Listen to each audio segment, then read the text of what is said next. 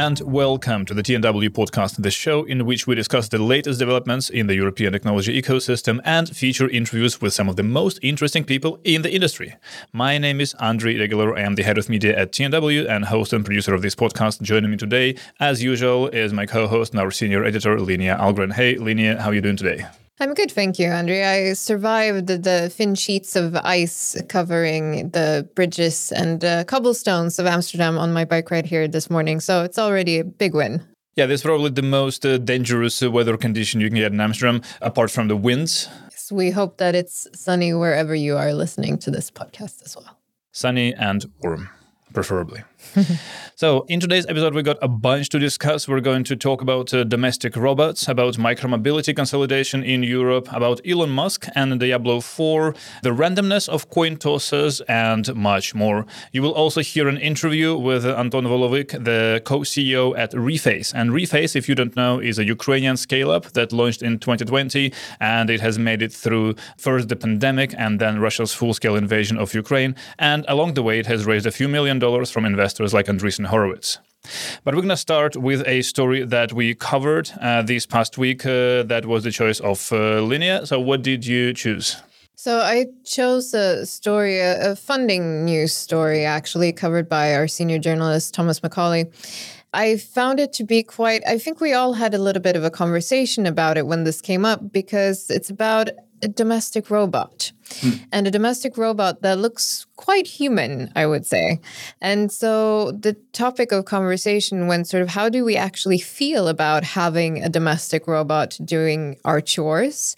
And if we were to have one, how much like a human would we actually feel comfortable with it looking? So there's a Norwegian company called 1X that has raised $100 million in Series B to bring this humanoid robot called Neo to market. Neo, for those of you who are perhaps of a younger age, it's a very nice Matrix reference. If you haven't seen The Matrix, go see The Matrix. The company says it is designed for everyday tasks, such as doing laundry and tidying up. Now, the android is 165 centimeters tall. That is 5 centimeters taller than me, just FYI.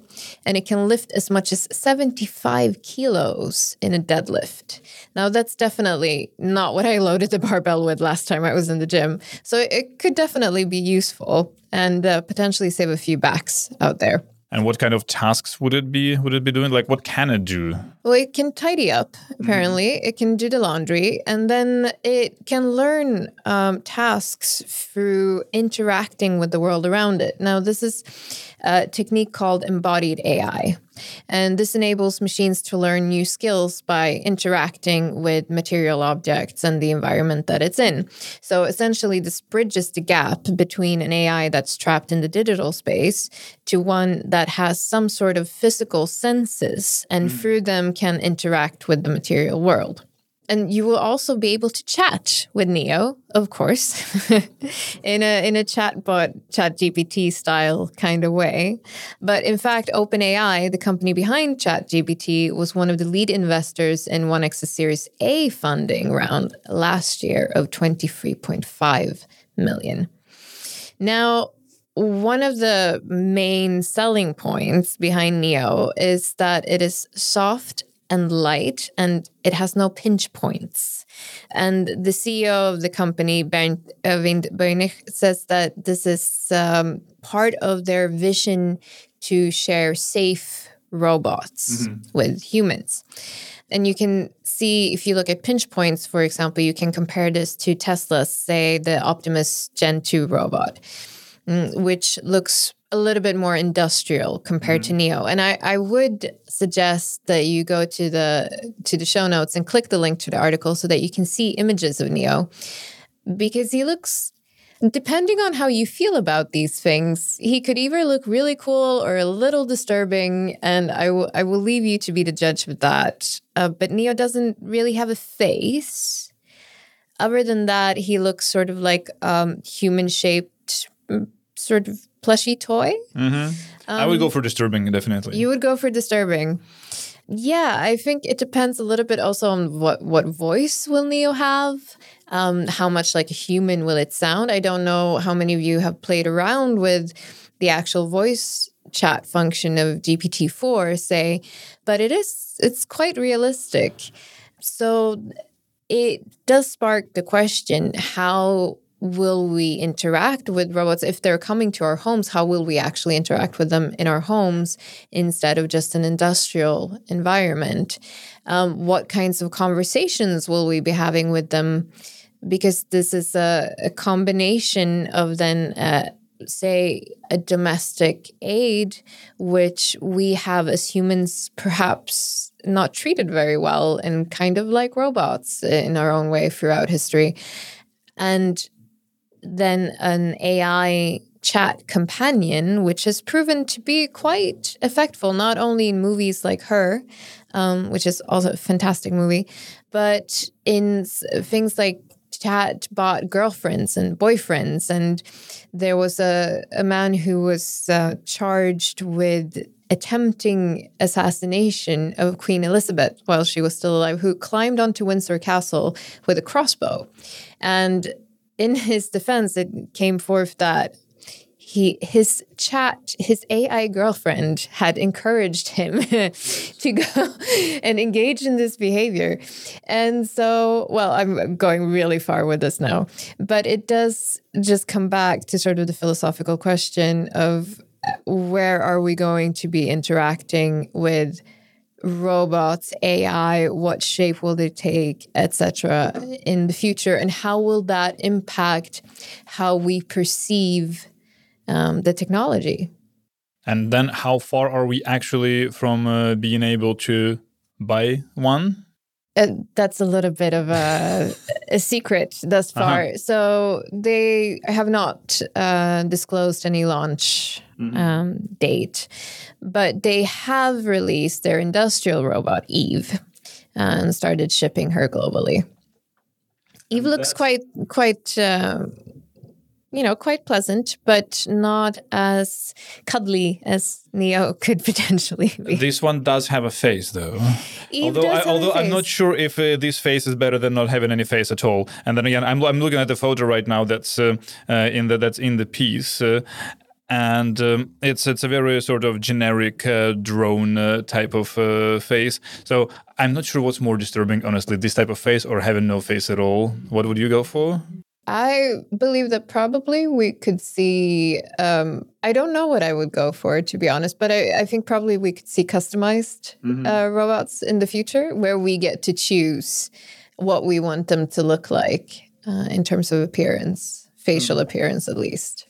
So to wrap this up, would you actually want this kind of robot in your household? I mean, I'm a technology interested person. I would at least try it out. Definitely. Do you think your partner would be as happy? Yes, I do. I think it's what we have always sort of dreamt up as scenarios, right? For what a future will look like. And now it's here. And so it feels, as long as there are some safeguards that have been demonstrated that are built into it, then I feel like it would be a shame not to partake in that step. My big question about humanoid robots, and I'm not expecting an answer here, but just to say it, is it actually the best form factor for a domestic robot? Do we want them to be bipedal? Do we need them to be bipedal? Wouldn't it be better if they had another sort of shape? Wouldn't it be easier for them to move around? Wouldn't it be easier for them to do whatever tasks they are expected to do? Why even try to make them look like humans? Well, I would imagine that the company that 1X has done some research into this, so we should potentially get them on the podcast and ask them these questions. Okay, we definitely should. So let's ask Tom to get us some contact details and reach out. So watch this space. We will try and ask these questions to the people who actually can answer it. Now, moving forward, after the story that we did cover, we also want to highlight a story that we didn't cover, and this one is about European micromobility. And we wanted to highlight the story about the merger of two major European micromobility companies, namely DOT and TIER. Both companies have been around for a while. You probably know them already, and both companies reportedly have been struggling to reach profitability on their own. There have been some down rounds, there have been some layoffs, there have been some rumors, but now it seems like both companies have been able to find a great outcome for themselves, and the merger will value the new company at 150 million euros, which is a lot, but also very little. For context, TIER alone used to be valued at 2 billion euros back in 2021. But I mean, those times are obviously long gone. Yeah, I mean, if you watch this space in general in Europe over the past few years, at some point it first exploded, but then it seemed a little bit like it's been in decline just after so many cities got saturated with all the e-scooters and e-bikes and all sorts of shared e-mobility solutions, and then regulation caught up, and some places just banned them altogether, or gave limited number of licenses and limited number of vehicles. So, and I think it's been very hard for many companies to make sense, to get to like a viable unit economics situation. Apparently, TIER and DOT hope that together, as a merged joint entity, they would be able to become EBITDA profitable. At least this is what they told our friends over at Sifted. And the new company will also apparently become Europe's largest micromobility player. It's also raising 60 million euros on top of everything else from some of its existing shareholders in a round that's led by Mubadala Capital and Sofina. They were investors in TIER and DOT. It is also worth mentioning that a few of the existing shareholders decided not to invest, and namely that list includes Northzone, Equity Ventures, and SoftBank Vision Fund 2. So they decided to stay away and not add any money into the entity that emerges out of this deal. Also, no rebranding is expected at this point. Both brands will be kept alive, and both apps will stay operational. You can still download both TIER and DOT from your app store. What will change, however, is the leadership structure. It appears that Lawrence Leuschner, TIER's co-founder and CEO, may not have an operational role in the new company. According to the announcement, he is now becoming chairman, but there has no other role for him has been announced yet. The co-founder and CEO of DOT, Andrei Moishnak, he will be the CEO of the new company, and Maxime Romain, who was the COO of DOT, based at least at some point here in Amsterdam, he will keep his position in the joint entity, so also as the COO. But you said that based here in Amsterdam, but DOT has never been active in the Netherlands, No, right? They never were present in Amsterdam because it's not actually allowed to have shared e-scooters and shared e-bikes in Amsterdam, but headquarters of DOT were both in Paris and in Amsterdam. It's a little bit of an irony, and I interviewed Maxime some time ago for another podcast I was involved with, and I asked that question, and there's always been hope that the Dutch authorities would allow this type of micromobility services to come into at least some cities, but I don't think it's ever become reality. At least not the major scale. There were a few trials, I think, in cities like Breda, for example. But it seems like the only member of TIER's C-suite to be brought into the new company is Alex Geyer, who was the CFO of TIER, and he will now be the CFO of the new company. So this is how the new entity will be structured. And I also read a great analysis of the deal by Rebecca Skutak over at TechCrunch Plus, and she pointed out an interesting thing, that this deal must have been very difficult to arrange for the parties participating. calculating, as it involved the reconciliation of two cap tables with two sets of liquidation preferences, so two different sets of investors who had to come together and agree on how the new cap table of the new entity will look like. Additionally, I wouldn't expect it to have been a very easy task to also raise extra money, extra 60 million euros from investors who actually weren't keen on funding the merging startups on their own in the first place. No, I have no idea how they even set about this kind of merger. And the rumors actually have been around for a while that both Tier and Dot were looking for some sort of acquisition, merger, sort of whatever way out and way to get to profitability. But then again, it's still not a given that even in this situation, when both sides want to get into a deal, it is still possible in a way that would work for everyone involved.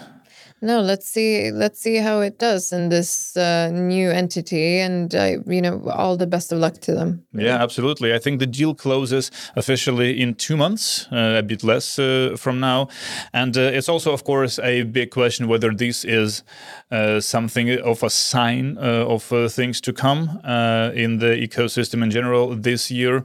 But again, because of the complexity of this type of a deal, it's probably make more sense to expect straightforward acquisitions rather than mergers of this type across the board.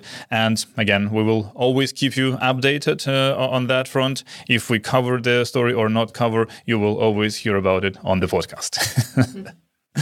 Now, okay, moving forward to the next segment, which is This Week We Learned. Linnea, what did you learn this week?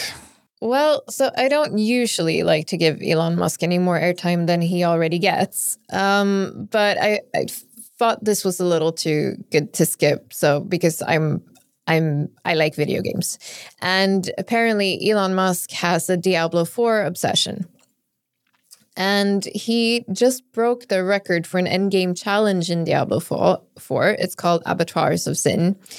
And he did it in 8 minutes and solo, apparently using his Druid level 100. I have not gotten that far in Diablo 4 because, honestly, Baldur's Gate 3 came out. And that was that for my precious limited gaming time last autumn. But from what I gather, it is an incredibly impressive feat. So kudos to Elon for that. However, he did also apparently spend 17 hours on Christmas Eve playing Diablo, so make of that what you will. And how do we know that? He shared it on his platform. Okay, I'm not a Diablo fan. Like I played when I was much younger. I think the first version of it, but not the fourth. But I think you actually, that's not the first gaming fact you've brought over time. No, I think I snuck one in there a little bit with Timothée Chalamet and his right. Xbox mod controller 360, his old YouTube account. Okay, so you keep bringing your video game stuff into this segment, and I keep bringing random stuff into this segment. So my learning of the past week was that it turns out that apparently coin toss is not exactly random. Namely, there appears to be a 51% chance, 50.8 to be precise, that the coin that you flip would land with the same side facing upward as before. And this conclusion comes from an empirical study done by a guy named František Bartoš, who is now a PhD researcher at the University of Amsterdam. And for this project, he recruited 47 volunteers who together performed some 350,000 coin flips, meticulously recorded into a database. There's even a video on YouTube of a 12-hour coin tossing marathon that they streamed at some point on Twitch. Do we know if anyone actually stayed watching for the entire time? That's a good question. I only saw the YouTube version of it. I think it could make for a nice background type of watch. You know, some people turn on videos of fireplaces on their TVs. You can have a coin tossing, 12 hours of coin tossing on your TV. Why not? Why not? So interestingly, however, this result was already predicted 16 years ago by Stanford physicists. And their theory at the time of why the bias is there is, in simple terms, that the coin, when you toss it, doesn't turn exactly around its symmetrical axis, but it wobbles a bit off center, and at the end of the day, it causes the coin to spend a tiny bit more time with its initial side facing up. And this is where this 1 percentage point bias comes in. So I'm also not entirely sure what the scientific value of this study is, but I mean, just a good thing to know, right? And if you need pure randomness, of course, you can always just conceal the starting position of the coin, and then nobody knows which chance is higher. Or, of course, you can join the dark side and take advantage of someone who is not aware of this when you're tossing a coin for something very, very important in your life. Do you often toss coins for something? I cannot remember the last time I tossed a coin, to be perfectly honest. Do you? I don't have any coins in my wallet. I don't really have a coin pocket in the wallet. So if I need some randomness, I don't really know what to do anymore. That's the thing, right? We don't walk around with coins. Let's come up with a new way to determine randomness. Yeah, we definitely should. Just using something that is always with us. I mean, we can always use our phone, of course. There are apps upon apps that offer you whatever types of randomness you want. I'm sure there's a coin tossing app. But I would much rather do something physical. Let's toss our phones. I'm sure there's some bias towards which side flips up, given the structure of the lenses. But we don't know it. As long as we don't know it, this bias doesn't matter. Okay, true. Then if you all of a sudden see a 47-hour phone tossing marathon announced on Twitch, you know who's behind it. I'm pretty sure my 1-year-old daughter would be very happy to do that. She always takes my phone and tosses it from the sofa. Yeah, I need to start recording the results, and then we can make the conclusions. Please do, and let us know. Will do. Now, let's move on to today's featured interview, and this is with Anton Volovyk, co-CEO at Reface. We sat down together to talk at TechChill Milano conference back in September in Italy, and here's the conversation in full for you to enjoy. Anton, thank you so much for being here, and welcome to the show. Andriy, thank you very much for having me. So first, let's start with yourself. So who are you? What did you do before you joined Reface? And what were your ideas? What did you study? Sure. Thank you very much, Andriy. So currently I serve as a co-CEO at Reface, and I've been with the company for 2 years already. And before joining Reface, I worked in finance industry. I worked in investment banking and also private equity. And I also did my MBA right before joining Reface.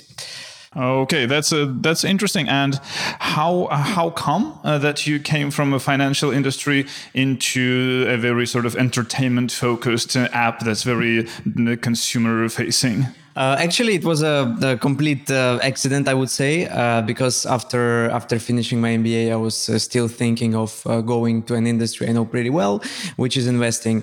And basically, the only reason, which was a very lucky coincidence, as I understand right now, was that my offer that I had from a company was postponed because of COVID, and I had a short period of time to actually intern at Reface. And I just messaged founders saying that, hey guys, I have no idea how I can be helpful, but can I try to work for you? And I'm definitely gonna leave because I have another offer waiting for me, but it would be cool just to try to work in a very different setting. And basically, long story short, I'm still with Reface and extremely happy to be here. Right. And I've never really understood, how does it work for a company to have multiple CEOs? What's the setup like? So we started working in a kind of co-CEO situation starting from this year.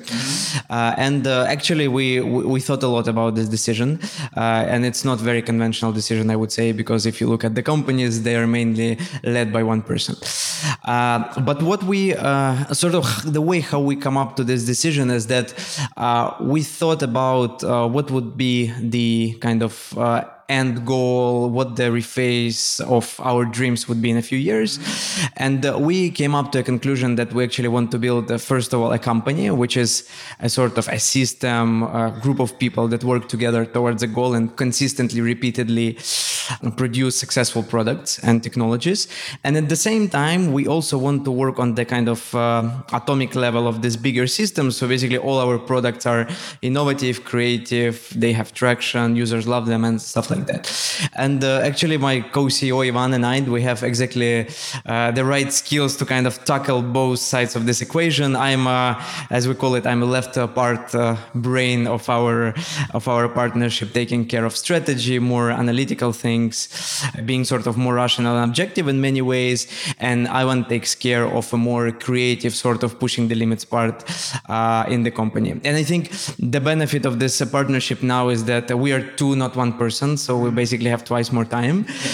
We're also quite different. So we can look at different problems from different angles. And also we've proven that we can work together because before appointment of the co-CEOs, we worked together for 1.5 years being peers in the company. Right.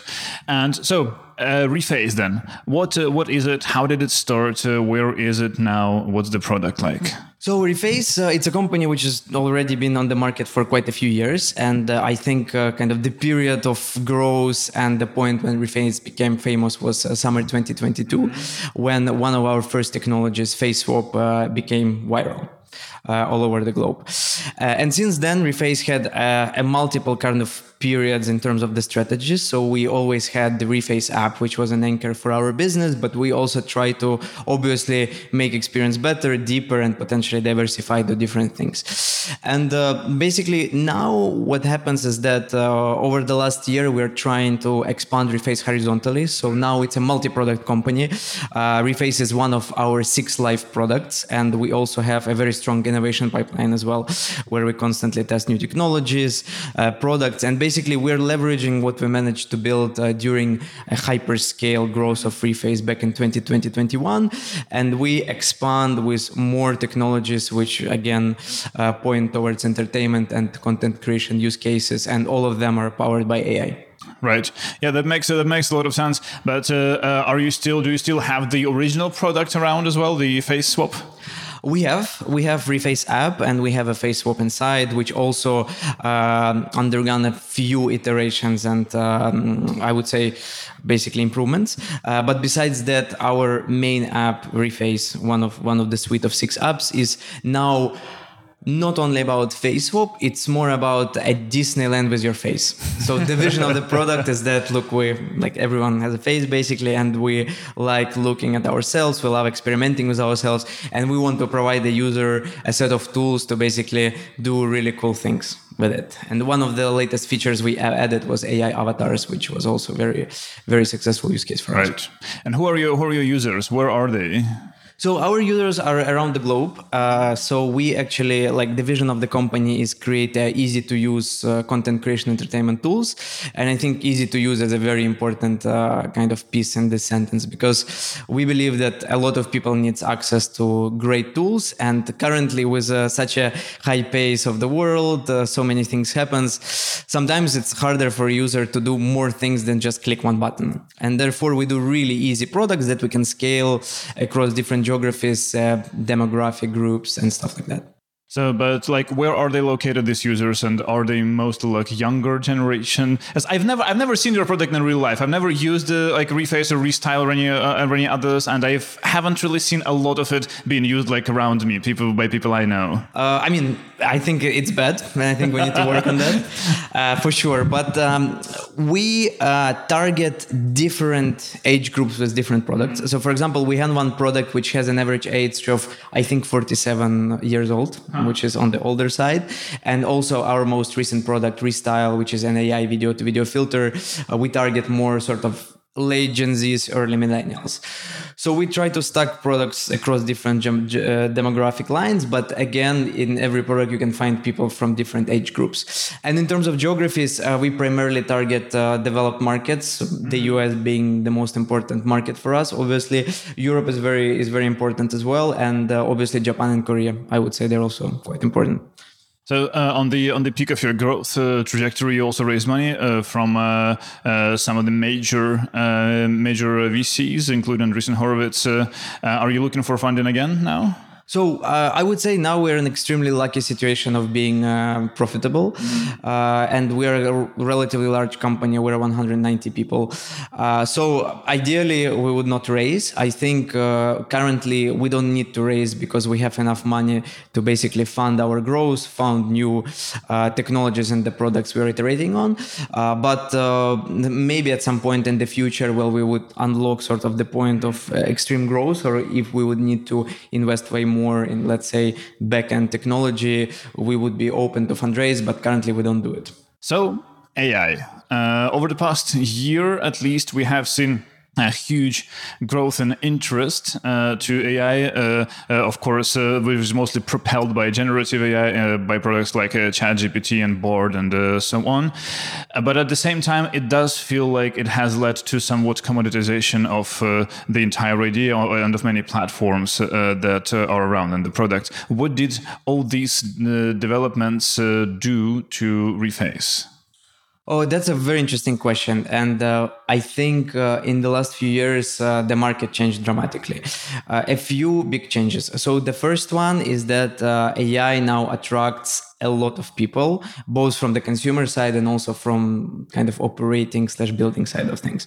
So you have many more teams basically building products and competing for the same sort of pie. That being said, I think the pie also has grown because with the products, as you've said, ChatGPT, more people started thinking about AI as something cool. And I think we reached a point in technology where people can very quickly see the aha moment. So they don't need to use it for long to understand the beauty, and it actually brings a huge consumer adoption of anything you build. So from one side, you have way more competition. People start building things, they get funding. From another point of view, you see customers and also businesses more open to implement this thing. And the third important point is that now we also see a huge growth of open source community. So we see individual developers, we see companies, research institutions, they publish a lot of things which before would probably be sort of proprietary things that companies do not really want to share. And now it's available across the market.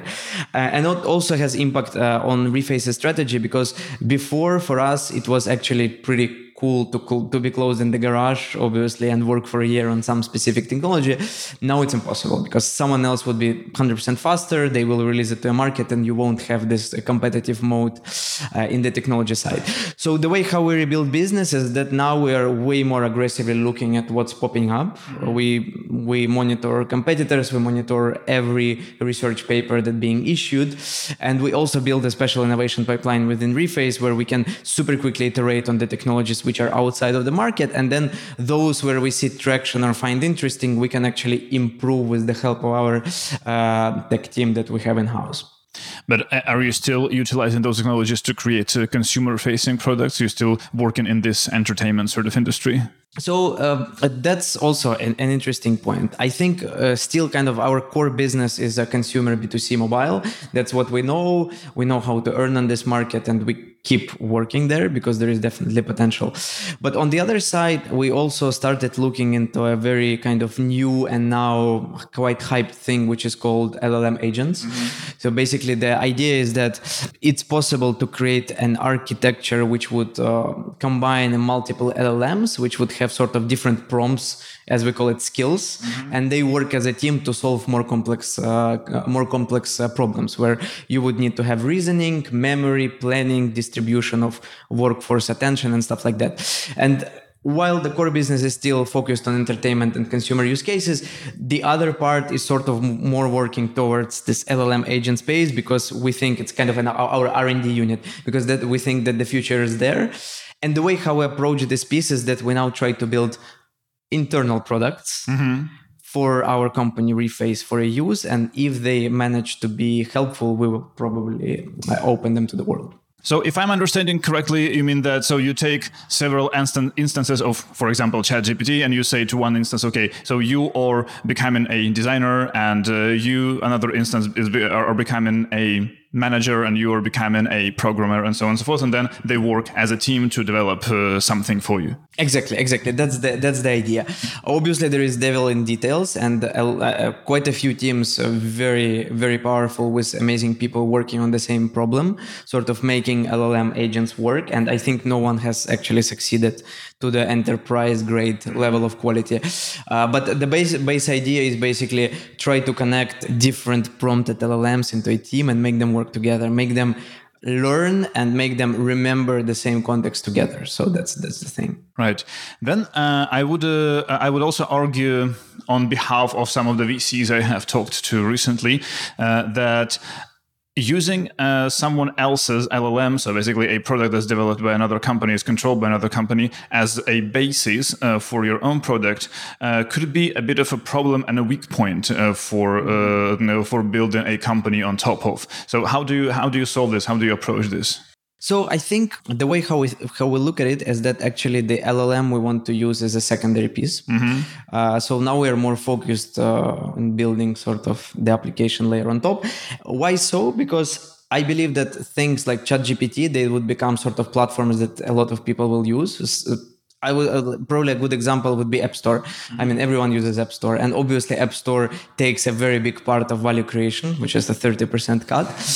But they, as a business, also want other businesses to build on top of that. Yes. That's one thing. The other thing, there is definitely competition, and you also have really good open source versions that you can fine tune afterwards if you find it makes sense, cost-wise and performance-wise. Therefore, the way how we do it is that we try to take now off-the-shelf solution, try to find traction, things that work, and then potentially reevaluate whether we can use something maybe cheaper, something maybe own trained and stuff like that. But it speeds up innovation process considerably, and it also does not require that much money to basically bury it in GPUs to train your own stuff before you actually know that it works. Yeah. And you say that you're monitoring what else is happening around you on the market. So is there a lot happening? Are there many teams trying to do the same thing as you are doing? So as we operate in a few markets and we have 6 products, everywhere we see competition. We see competition in entertainment, consumer tools such as Reface, Revive, Restyle. We also see competition on teams working in autonomous agents. And I think the pie will be very, very big in both parts, but obviously not everyone will survive. And we make everything possible that Reface would be the one who would not only survive, but will lead in this industry. But do you see the space heating up? Do you see like bigger players also coming in there with more resources than you have? That's a very good point, because what we see right now is actually not only a lot of startups, teams trying to build things, and also funding is very available for AI first companies, which also helps them a lot. We also see actually incumbents aggressively going into the space. For example, a good example is Adobe, and the speed of inclusion of Gen AI tools into their suite of products is actually quite impressive.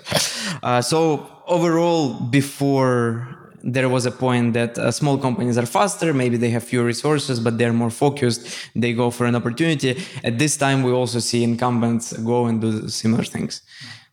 So you're definitely moving very fast, but at the same time, of course, Reface is a company that was born in Ukraine that has gone through this entire past almost 2 years of the full-scale invasion. And you said before that about 2/3 of the team are still based in Ukraine. So how have you navigated through all this time? It's definitely a challenge, obviously. And I think our team is extremely incredible in terms of how they can basically balance their own things, challenges that happen to them, their families, friends, and also working very hard at Reface. I think what actually changed, I would say even for the better, if it's possible to say now, is that everyone at Reface team has a bit more sense of purpose than it was before. So if before everyone of us really wanted to build amazing, cool company, Gen AI company from Ukraine, now we have an extra layer of responsibility because we are one of the few companies in Ukraine which are kind of anchors of progress, innovation and stuff. So we also feel this responsibility, and it gives us extra push, power and energy to do a bit more every day. Yeah.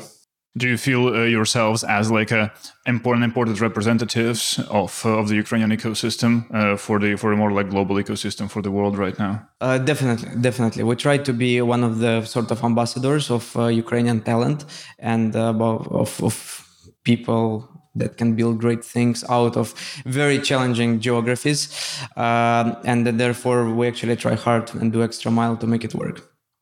Right, and whom do you have? Whom do you have still in Ukraine? Is it mostly technical team? What's the? So you have offices in Ukraine and in the US, or how does it work now?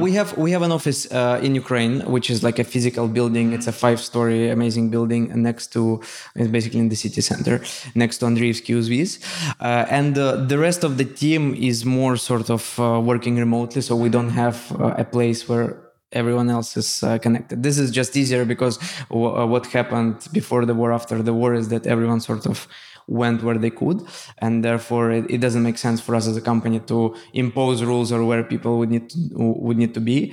So internationally we're very remote. In Ukraine we're in Kyiv. Yeah, I understand. And so what are the plans? What are the immediate plans and more like long-term horizon type of planning that you have at this point for the company? So immediate plans, we are working on the few product ideas, which I think will see the market in Q1 next year. It may be one idea, it may be 3 ideas. Let's see how it goes, because we constantly have this iteration process and prototyping. That's one thing. And I think in 12 months we would see also Reface going quite far from the original things, as we may speak about entertainment, visual stuff, content creation, into other use cases as well. Because now we are, as a company strategy, we also explore very heavily the LLM space and what it can bring, not only for the autonomous agent part, which I described before, but also for the core products that we built. Do you think you would still stay this consumer-facing type of company working in this entertainment-ish industry? Again, good question. I think we all at Reface love working with consumers. So it's much faster because you can bring product faster to market. It's also very cool when you can start trends on TikTok. You see that people around use your product.